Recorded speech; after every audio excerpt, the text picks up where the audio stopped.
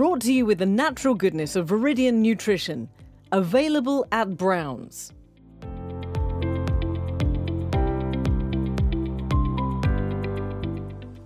I'm Trudy Kerr and welcome to The Interviewer. In this series I talk to artists, campaigners, men and women of influence, musicians, performers, sportsmen and women, politicians, businessmen and women, and anyone who shapes the fabric of our society. My guest today is a big guy in real estate, event planning and fitness. Actually, to be honest, at 6'4", today's guest is a big guy, full stop. Michael Naudi is probably most known for bringing the grid to the booming Maltese OCR scene. But going back a few years, Mike has also been an award-winning international basketball player playing for Malta before settling into the senior men's team at Depriro Basketball Club. That was the last one.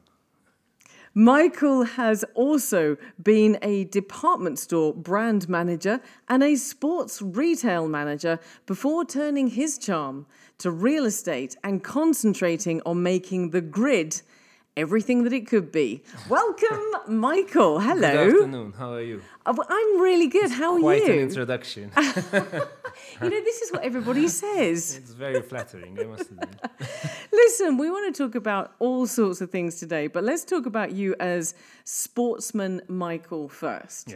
Because you started out as a basketball player and did very well, of course, because I've been tracking going through your history and tracking your history through basketball. But is this just because you're incredibly tall for Maltese, or is this because you had a leaning towards basketball? How did this all come about? Not at all. Really, I used to play football. And my brother loved basketball. And being the younger brother, I chased to be like my brother. So I decided, let's go for basketball. I am actually short for basketball, so that is one thing that's it's a big drawback on the sport, because if you're not of a certain height and you're not a certain speed, height plays a big role. So, but locally I did okay. I represented Malta internationally. I played for about 23 years, so I made the best of it. Well, yes, I would say you did very, very well indeed. Okay, so then you went on to other things, but why did you quit basketball? Is that an age thing, or? It's totally age. You start to realize you're getting slower, you can't jump as high, and your performance maybe is not what in your head it should be. My brother started coaching a team which was Rabat. I had already stopped for a year. I went just because there was my brother and my best friend, Omar, but my body told me, forget it. So I decided at 39 or 38, that would be the end of the story. But you did go into the senior men's team, which when I saw it, I laughed, because you think of senior men and you don't think of Michael Naudi. No, when they say senior men, they actually mean the competitive group, okay? The senior men is the adults. That's the league, the championship. It's not the old grandpa league. With the greying beard, sorry. Just saying, but do you miss it? Do you miss sport at a competitive level like that? I miss the feeling of being really healthy, being able to play, being able to jump fast and so on. I have not touched the ball since I retired, so I guess I don't miss the game itself locally. If it was abroad, possibly. Locally, there's not a lot going on, so not so much, no. And so then how did you channel those maybe competitive tendencies and that sports mind? Because you're all about sports. Yeah, all about sports, and I'm quite competitive. Especially in the family, we were quite competitive. So what happened after basketball, or when we knew basketball was starting to, we weren't performing like when we were 20 or 22, we started looking for other outlets. One of them was I went on a holiday to the UK to do an OCR race. It was 32 kilometers with 200 obstacles. And when I came back, I said, we could do that in Malta. And so when was this? Because OCR is relatively new in Malta. I can remember 7 or 8 years ago, no one really was talking about it. I think it was 2015 or 2014 or 15 that we went to UK. We came back. Within a year, we drew up the brand and so on. In 2016, we had our first grid. So May 2016, we had the first grid that took place. We're going to go into all of that in a minute. We're Yeah. going to talk about the grid. We're going to talk about OCR and everything that's happening. But going back to you and your sports story, has sports then always dominated your life? And if so, how do you manage that sports life balance? Because you talked about being at competitive level with basketball. That takes commitment, that takes an effort, that takes drive. And now, of course, then you go off and do a 32-kilometer OCR with 200 obstacles. Yeah. You have to be pretty fit for that. But now you're managing it. I managed it much better when I got older than when I was younger. When I was, I think, until up to the age of 25, 26, I took my fitness for granted. It came naturally. You know, I have friends that used to wake up 6 o'clock and go and play basketball, go to work, then train again. I never did that until I was 27, 26, where I started to realize, look, if you actually train, you'll be better. Because we weren't brought up in that way. I just had a brother who was crazy about training all the time, and then I possibly took it for granted that I was taller, bigger, you know, and I had those advantages. And then I started to realize, look, you have to be in shape, and you perform. Once you're in shape, you perform better, no matter what it is. Fitness is 80% of the game. Okay, then everything else flows with that, because you're calmer, you're relaxed, your mind is not suffering because you're out of breath, so everything rolls on. When I got older, I started to push more on my fitness. So I started looking for more things that could push that fitness, and I found OCR at that stage. But going back to that work life and sports life balance, how do you, I mean, even OCR takes a lot of commitment. Like you just said, 80% of it is being fit. Well, that's not something you can get up on a Saturday, run for 5 kilometers and you're fit. You have to commit to that. Yeah, there has to be a certain element of determination and even selfishness to one point. I think it's like you have that pride that is just for you, that you want to be sure you're performing and you're beating the other guy. The thing, balancing work life in Malta is even more difficult, because we're not a country that focuses on sports as much as if you go overseas. Overseas, they're educated that sports can be your career. Malta, still, sports is a hobby. Even if you're playing football, unfortunately, they still have another job. But if we want to become better and compete with other nationalities, we have to educate the kids that, look, sports, if you can go abroad and get a job and you start playing properly and training properly, it can be a career.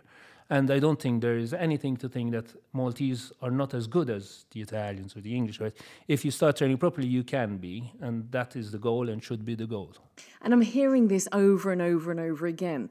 Last week we had Andy from Athletics Malta, talking about exactly the same thing, that to get good sportsmen, you have to start young. And we're going to talk about how you've tackled that in just a minute. But don't you think that in Malta we are seeing a change towards sports? Because I've been here 16 years and I'm seeing cycling, OCR has exploded. The amount of races that people are taking part in. Is that just an illusion, or is that always been like that? I think there's more now, and you see more, as in you have social media that you wouldn't have been, that some things would not have been visible and now are very visible because of social media, and you're seeing that things are going on, and maybe it's a bit more, to participate is a bit easier. I think when you get to the level of people are aware that it's important to keep fit for just the everyday thing, yes, it's growing. I think in the quality of preparation, when you take it from, let's say, semi-amateur sports, I think there's still a long way to go. I think unless all government departments pull the same rope and they have an understanding, look, there's a sports event, we have to help them out no matter what. Unless these ropes are all intertwined, it's going to still be a bit difficult to get the ball rolling. But education is the first step, and that has to start from kids that are as young as 5, 6, whatever. Well, that sort of plays into my next question, which follows on from that, which is about the obesity rates in Malta. The obesity rate in Malta is one of the highest in Europe, and you therefore would assume that perhaps sports isn't high on the agenda. Now, when I had this conversation with Andy, I said, as as a teenager, as a child, as a 5-year-old growing up in the school system, we had hours every week dedicated to different sports. Is that where it starts? Is that how we change attitudes? We start with young people? I think it all starts at the schools. All at the schools, but even then it's the parents that come, obviously, who make a difference. But along the side with sports, let's not only think that sports is not just training, sports is also nutrition. Your mindset, how you're going to approach things via nutrition and via your mindset. So if these things are not all intertwined into the education system, let alone the fitness side, the others are not following, it's still going to be very hard. So people don't understand that if you do 5 hours training and then you go home and you eat rubbish, you did that 5 hours training for nothing, technically. You're not always going to be 18 and burn it off in 5 hours. You have to have all the top athletes in the world. If you take Cristiano Ronaldo, if you take LeBron James, and these, they're all across the board, nutrition, fitness, everything is in line together, and we have to get to that stage where we're educating people to take that on. That's a long process. Very long process. We're going to come to how we change attitudes towards sports a little bit later on. But let's talk about OCR first, because you are all about OCR. I had no idea that your journey with OCR started because you went and did this amazing race. Yes, me and Omar. You crazy lunatic. But you went and did this race and you said, let's bring it to Malta. And back then, as I mentioned, I can remember the first time that OCR was mentioned was about 2014, 2015. We hadn't seen anything on the islands before that. It had. I don't think even in Malta, it was still, before we came along, there was no OCR really. And then in 2016, after we launched, we saw the growth was just amazing. OCR, just for anyone that's listening, it doesn't know what that means. OCR stands for? Obstacle course racing. Okay. And basically, it's taking the boring out of running. Oh, to all the runners out there, that was a stab in the stomach. There's a lot of people that running is great, but a lot of people, because running is so mentally tough until you're in shape. When you're in shape, running is lovely because you can go on for hours. But until you're in shape, running is very difficult to do. I was one of them. I used to hate running, and that was one of the things that interested me in OCR, because if it's a 10K, a 20K, the obstacles in the course distract you from the tiredness of the running.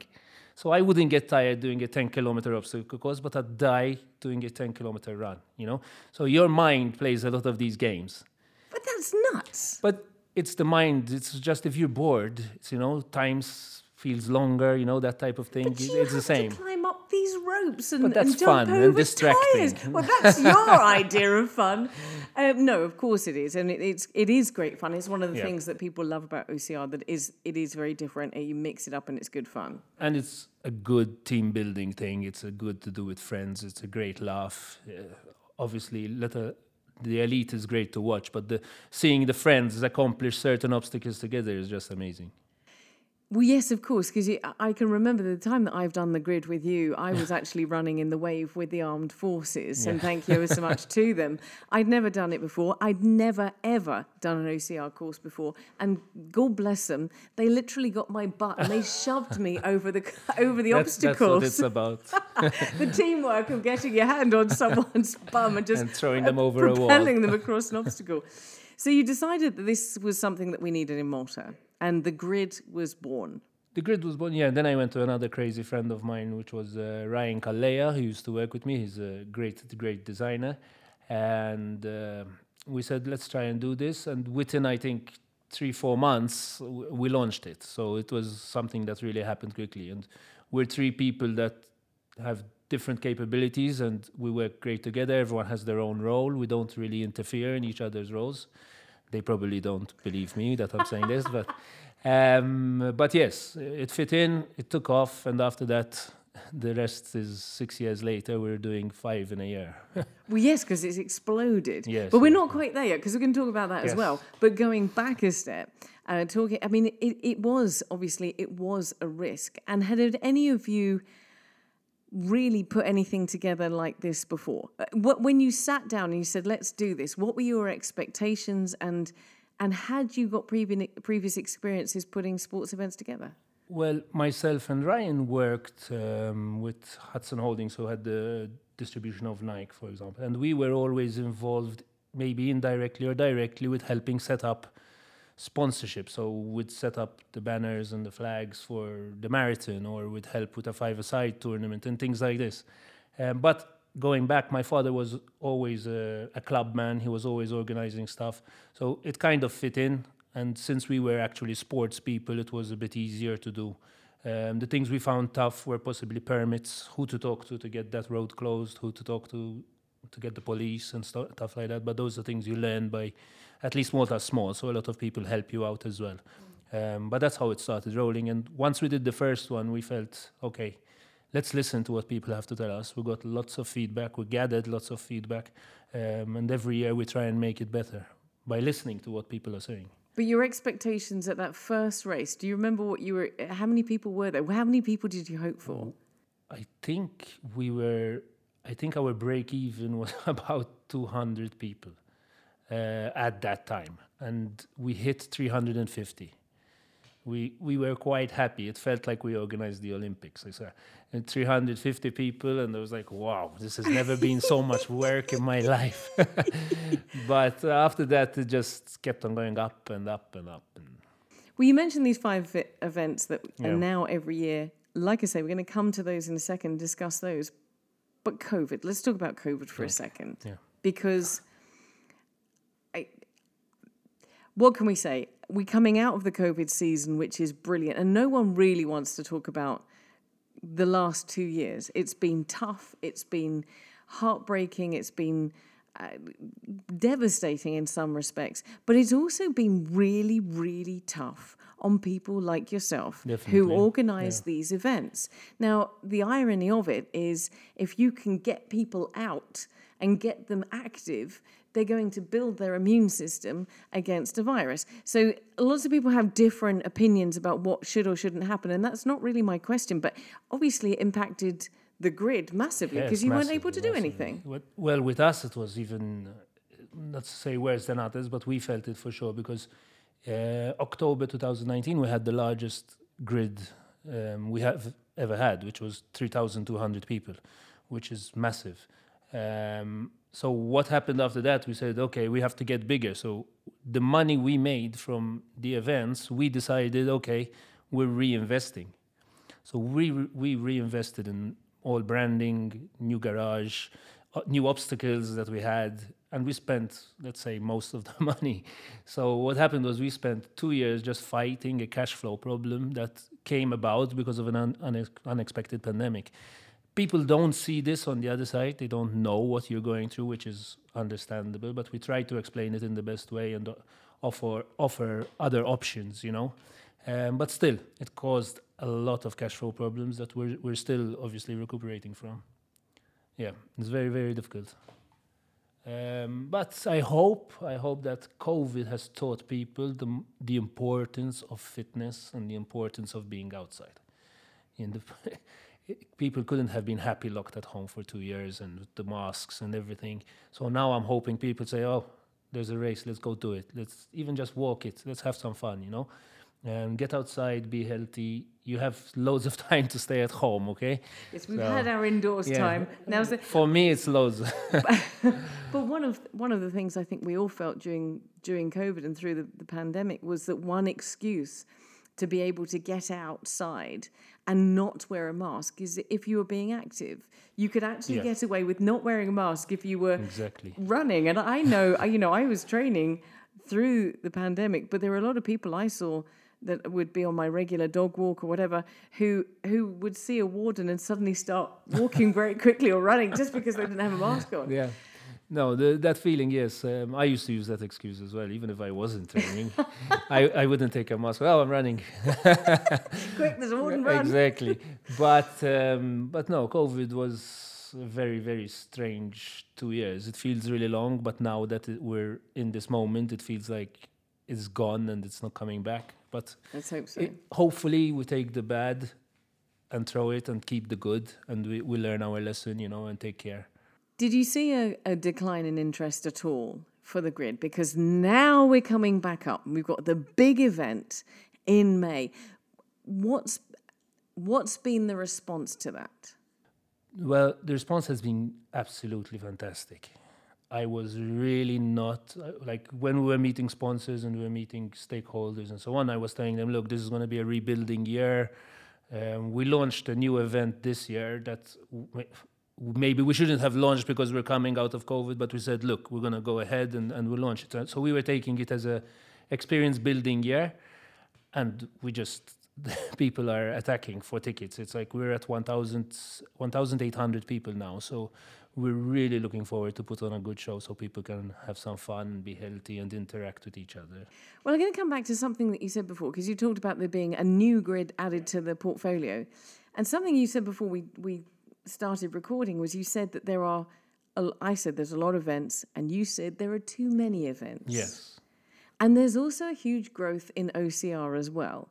So what did you mean by that there's too many events, when you yourself are growing the events anyway? We're growing, obviously, we're growing the grid, but we're OCR. There's maybe another franchise that might try and come in and so on, which is maybe healthy. But when it comes down to, there's something every weekend now, whereas before there was something every 3-4 months. So people are having to choose, look, I'm going to go and run that town's 5K, I'm going to go and run that town's 10K, and his friend might go to the other one, If they're happening together, it's not healthy. If the organizers are discussing and helping each other, and this is healthy. Okay, leave a gap. Speak to organizers of other races. Just make sure your events don't hit on the same day. It will benefit everyone. I think loads of people will do most events if they can, and if there isn't a scheduling problem. So if the organizers communicate and work for the overall good and the overall benefit of the participants, then you can find a balance to work hand in hand across events. You're absolutely right. And with regards to running, you're referring, there are 5 10Ks, and 5 10Ks are relatively easy distances. There are 5 10Ks happening every weekend. That's what. Now, that's what I meant by it. Is this because we've just come out of COVID and now suddenly we can have them, or was this a trend before COVID? I think it was building up before. And now it's just that people have everything on hold. They had everything planned, and now they're releasing everything, and everything's happening. The difference between running and OCR, obviously, is that if you have a 10K OCR course, you can change it up by changing the obstacles, like we do. If you have a 10K course, the most you can do is change maybe a street, because it's quite hard to change the streets as well because of the traffic, because of restrictions and permits. So relatively rough running is fighting each other because it's running. OCR is, okay, they have that obstacle and they have that obstacle. Let's do them both because they're totally different. So it's a matter of working hand in hand and trying not to make events clash on the same dates. Let's talk about the different races that you have. Yeah. Because you have multiple events. Now, let's say we've got the Grid Classic, which is the 16 kilometers. No, we've shortened it. It's 10. Oh, that's very achievable. 10. It's 10, yes. That's nice and comfortable. And so a lot of people are happy about that. No, the Grid Classic is on the 28th of May, and it's 10 kilometers in Pembroke. It used to be 14, but we've taken off a piece. I remember. And it's 10. You also have the Gridlock. We have the Gridlock, which happens in September. That is a 3-day event. It's a totally different thing. That's 400 meters. It's a bit like, I like to compare it to Formula One, where you have Friday and Saturday, you have to set your best time. The top 30 participants pass to a knockout round on the Sunday. So you have to be top 30 time to get to the knockout rounds on the Sunday. On the Sunday, you could lose on your first round. You're a group of 4, only the first 2 pass, the second 2 are out. And it keeps on going until we're left with the overall winner, which is, it's great to watch. It's great, a lot of competition, and it's picking up also, so it's nice. Brilliant. But then you have the Grid Sprint. Then we have the Grid Sprint, which is one of the most popular, which is held in Golden Bay. That's 6 kilometers of absolute beautiful scenario. You're running on the beach. Golden Bay is absolutely beautiful. And it's the most popular, I think, because it's 6K. And people say, okay, I can do 6K, even though the actual run is probably harder than the 10. Well, then you have Grid Elite, which is we have the Grid Arena. Okay, Grid Arena. Now, the concept behind the Grid Arena came because, obviously, being competitive people ourselves, we wanted to entice and give opportunities to the elite athletes. Now, the grid arena is for both. It's for the same. Our events are open to everyone. So you have the elite section, and then you have the guys who are doing it for fun. The grid arena ties in the 4 events, and we're going to make a league where you gather points across the 4 events. Then the overall man, woman will win a nice cash prize. It's very, Everybody very, suddenly very, sat up and very went, cash interesting. prize, thank you very So much indeed. I think there's like a €10,000 cash pot at the Okay, end that's nice. to after all the events. So And Grid it's quite Arena is interesting. when? Grid Arena will be held in the National Football Stadium on the 16th of July. Okay. We are going to be the first ever sport, non-football, to be placed inside the stadium. Nice. So it's quite nice. That And is the really feeling nice. is amazing, even though it's not the biggest of stadiums. The feeling of being inside the stadium is really, really nice. Yeah. Coming from a basketball player. Well, the one last on the list that I loved It's my favorite. is it your Yes, favorite? by This is far. Grid Kids. By far, yes. Now, I happened to stumble across Grid Kids just a few months ago, Yeah. and seeing these kids running out and running over these obstacles with their parents in some In cases some cases, yes. was so lovely. And this was over at Golden Bay. Golden Bay. We did it in the Scouts area last year. We just did the one for this year. This year we had a total over 3 days of around 1,500 kids. So you can imagine the noise. But it was absolutely fantastic. Seeing the kids being active, seeing them smile, help each other even, helping each other over big haystacks. It's beautiful just seeing the smiles and the laughs. What was even better this year, that they approached us for an autistic school or association to come and do it, and we had about 20 autistic kids that came. And I'm telling you, these are the most courageous kids I have ever seen. They tackled the obstacles, like some of them were going down the slide into the pool 3-4 times. It was great to see. They're welcome anytime, obviously, but it's really nice to see these ages taking part. Well, this is, Mike, this is what really stunned me. I was doing a run. I was doing a trail run. I'd actually just fallen over and really hurt myself, and I was covered in blood. That was a sight. It's not an unusual sight, unfortunately. And my running buddy and I came past. We were running back to the car, and we could hear this noise. Yeah, the screaming, literally the kilometers away. excitement. But coming in, and I just came in to take some pictures, seeing those kids, just as you said, so excited. Yes. Like, you can imagine, because even before the race starts at a grid, you see panic on some adults' faces. Of course you do. Even at the finish line, some adults, they get scared. And imagine this on a 4-year-old, a 5-year-old. And we were expecting, okay, these guys are going to be terrified. But it was actually the opposite. Most of them are less scared than the adults.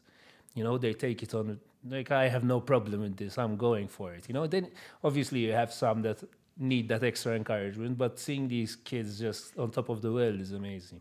Well, look, we talked about inspiring young people, and we started right at the very beginning. You said something very, very important. You talked about running being painful, but you also talked about that first step to getting fit. Now, if somebody's thinking about the grid, if they're thinking about OCR, or even if they're thinking about running, and myself included, that taking that first step and saying, I'm going to get off my back, exactly, I'm going to get off my backside and I'm going to start. That is the biggest barrier, Definitely. but it's also the most important step, because as soon as you've done it, it becomes easier. It opens so many doors as soon as you've done that first step that we're saying. It opens everything. Your mindset changes. I've seen so many people from my experience within the grid that never used to train before our first grid in 2016. Now some of them are coaches, some of them have lost tons of weight, some of them are bodybuilders, and that all comes from being able to achieve a course we did in 2016, which was quite easy if you compare it to today. But when someone, like, I speak with family, and I have family that say, no, I won't do the grid because it's too tough. I tell them, no, do it, just walk it. Walk it, run 100 meters, walk again. Just do it. You're getting yourself there. You're seeing other people doing it. And then you're seeing other people going, oh, I could do that and I could do. It's changing that mindset of being scared. Even just going helps you motivate yourself. Just get on the course and then you're going to go. If you do it in 2 hours, I assure you at the finish line, you're going to say, okay, next year I want to do it in 1 hour 50. You know, it's just getting that first step. And I've seen it a lot. And one of the things that me and the guys are most proud of, I think, that we made people so active through an event that came from nothing. That is a fantastic legacy. Yeah, no, it's quite. And now seeing the kids makes it even better. My last question to you is, is have you done the grid course? Have you actually done it? Parts of. Oh! I used to run that course, but I never did the jump, if that's what you're coming to. So, to explain, there is within the grid classic, 8-meter plunge. there is, exactly. Have you done it? I haven't. Michael Naudi, I challenge you. I actually found the jump and someone else tested it. I challenge you. That's it. Michael Naudi, I'm never going to do the grid classic until you've done that jump. We'll jump both. We'll go and do it together. I'll jump with my armbands. Yeah. Michael, listen, I'm wishing everybody who takes part in the grid, any of the grids, I wish them the very, very best. It really is a great way of getting out there. And thank you so much for your example and also for just leaving that legacy of getting people active and motivating. That's what it's all about. Just go out to do something, train with friends. It makes it easier. Do races, do hours, do someone else's, just do something, and it helps. It helps your mindset so much. Brilliant. Thank you so much for being on the interview, Michael. Thank you very much.